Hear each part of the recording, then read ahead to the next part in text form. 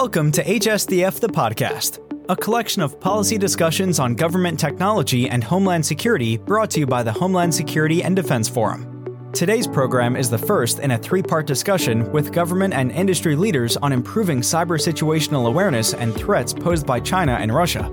It features Riley Montgomery from the FBI's Cyber Division, Jason Kane, Office of Investigations at the U.S. Secret Service, Patrick Flynn, Advanced Programs Group at Trellix Cybersecurity, and David Aguilar, former Acting and Deputy Commissioner at Customs and Border Protection. This program was recorded in conjunction with the HSDF Policy Symposium, The Evolution of Federal Cybersecurity on June 21st, 2023. Really appreciate it. And that was a great way to end that last panel by thanking the Patriots. Today we have two great Patriots still in service, one ex-Patriot here. Not ex-Patriot, ex-in-service Patriot, I should say. I couldn't help myself there, man. Yeah. I used to work for him a lot. Yeah. But it's a great opportunity for the crowd here to hear from these gentlemen here that are heavily involved in protecting our nation. Protecting our nation, there's the physical aspect of it, and now there is the cyber aspect of it. Having said that, let me just begin by saying the following. How many of you remember the day, big news, that President Clinton said there is going to be a computer in every one of our schools and every one of our libraries? Tom, you and I were absolutely mature enough to remember that. Some of you may not have been, may have been in school without a computer. That was 1996. It's not that long ago. Very quickly thereafter, it was also internet will be connected in every school, in every library, in every house, and eventually in the hands of every American. We're there. What has happened? It has increased capabilities. It has increased capacity. It has increased efficiency for our nation and nations globally throughout the world. The bad part is it's also done the same thing for the bad guys. Capacity, capability, and risk to the way that we live. So today, it's about cyber. It is about what we can do. It is about awareness going forth. What I'm going to ask each one of these individuals is one by one to basically spend about 2 to 3 minutes on what it is that they are focused on from an organizational perspective, and then we'll go into a couple of Q&As from myself and then open it up to the audience also. So with that, please, Jason, would you please take first? I'm in charge of basically the Office of Investigations, global cyber outreach kind of programs. So I basically resource, budget, and kind of plan for strategically what are the threats, what should we be doing about them, and then how do I better resource my agents scattered around the globe with the resources they need to kind of go after the threats that people, Mr. Pat will discuss, that Riley will discuss, like how do we basically go after those bad actors and then attribute to them. And then I say put handcuffs on them. It's not always possible. But at the end of the day, kind of keep America safer as regards to our infrastructure. So that's kind of the big parts. But I'll also get a little more about into as we kind of hit the questions. Riley? Hi, my name is Riley Montgomery. I'm a unit chief at the FBI in our cyber division. You basically covered everything that I do, so I just work for the FBI. My job as a unit chief, I'm over the Asia Cyber Operations Unit. I kind of coordinate the efforts across the FBI as it relates to nation-state threats that are emanating from Asia. Prior to that, I spent 18 months in the Major Cybercrimes Unit, where my job was to coordinate our efforts on ransomware. So for the last 2 years, I've been pretty focused on, from a strategic perspective, what the FBI is doing on basically the two biggest threats that are facing our country from a cyber perspective. Thank you. Pat? Hello, everybody. I'm Pat Flynn. I'm the head of commercial threat intelligence for Trellix, an organization that sits within the Advanced Research Center of Trellix. I'm a part of the threat intelligence group, and we provide threat intelligence for our customers. My background, I come from the U.S. Navy. I served 23 years between active duty and reserve. I worked as a Border Patrol agent for Chief Aguilar out of Nogales Station, Tucson sector.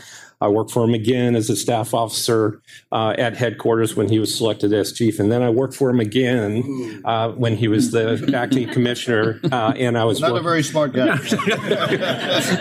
So I was a GS-15 running within the Joint Wireless Program Office in Charlie Armstrong's former organization. The last 10 years I've been running this organization from an intelligence perspective, and it's an interesting view on the major cyber threats in the world, and we'll get into that in a little bit as we get into the Q&A. But thank you for letting me participate. There you go. So let me, I think you're going to present a couple of slides here to begin very quickly, but let me define cyberspace from an elementary knuckle-dragging perspective as I see it. And I actually wrote this down because I did a lot of reading on this. Basically, what is cybersecurity? Security of cyberspace. What is cyberspace? Devices, infrastructure, data, and the users. That is what cybersecurity is. That's what it encompasses. The question I've got from the very top perspective here is how do we build a stronger cybersecurity awareness, a culture of cybersecurity awareness? As an ex-law enforcement officer, situational awareness is absolutely critical in everything that we do in the field. Well, I would put forth that's the same thing here. So with that, we agreed that Pat's going to present a couple of slides here to kind of set the situational tone of what we're seeing now as a country, and then get into some questions. Pat? All right. It's an immense problem. The second number next to it is once we correlate that against known malicious campaigns across the world. Just focus on the U.S. Go to that next slide, please. This is the verticals within the U.S. that bad actors are primarily focused on, according to us and our analysis. What is ironic and what I found very surprising was the educational sector was a preeminent focus within the U.S. primarily, along with the government and so on and so forth. And then the next one. That's once we get done with our attribution activity. You can see, just like Director Easterly said earlier today, enemy number one is China. If you recognize those numbers, and I won't go in, the top four actors are basically either a criminal or nation state actor coming out of China. Let's switch gears to another country. That's the malicious telemetry detection timeline across 30 days. That's how hyperactive it is, focused on the U.S. Next slide. Ukraine. Kinetically, these numbers were fresh yesterday morning. The numbers are probably going to be a little bit more updated today.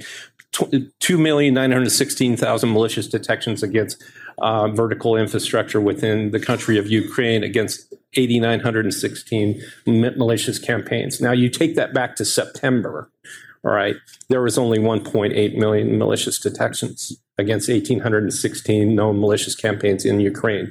But since September 14th, the beginning of the counteroffensive in Ukraine, it's spiked exponentially, and that's where we're at today. Next slide. That's what they're focused on from a vertical perspective. Next slide. That's attribution. Again, the Chinese, some Mustang Panda. You'll see some more Russian activity. But back in September, it's Gamma Drone. It's Sandworm. Heavy Russian focus. But China is in everybody's chonies, so to speak, over the world. And then the last slide, that's the activity level in Ukraine. It's very, very dynamic, and it's looked like that ever since September. But that's kind of sets the stage of what we're going to talk about today. Yeah. So against that backdrop, let me begin with Riley here. Riley, against that backdrop, we talked about, and we heard a lot of prior speakers also, about building a culture of cybersecurity awareness. Where do you see the biggest challenges? And just as important, probably more importantly, where would you focus that awareness building for cyberspace security? Sure. So our number one goal as the FBI is to obviously investigate cybercrime, right? Put bad guys in jail so they can't continue conducting the activity. But as was mentioned before, a lot of these actors are located in places that we can't physically get our hands on them. Places like China, Russia, that we can't actually go into, but the activity is condoned or there's a blind eye turned to the activity being conducted against us. And so it's shifted our perspective from putting bad guys in jail to making it harder for them to operate.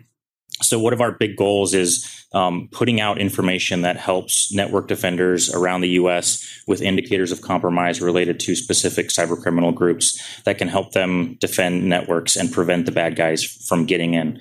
I would say the biggest challenge with that is that we're only as good as the data that we have from victims. The only way that we can advance our investigations is from reporting that comes directly from victims of cybercrime. I think the last number I heard was somewhere between 20 and 30%. That's the number of cybercrimes that we're aware of that are reported to us. So there's 70 to 80% of crime that we're not aware of. So our ability to get all that data is very limited. And it's incredibly difficult to move things along to make the public aware, create that situational awareness with only 20% of the picture. So when we talk about things like CERCIA legislation where reporting is becoming mandated, ultimately that's a good thing because that'll give us more information to move our cases along and help inform the public as to what they should be looking out for. Thank you for tuning in. You can follow HSDF the podcast on every major podcast platform. Visit hsdf.org to learn more about the Homeland Security and Defense Forum and HSDF the podcast.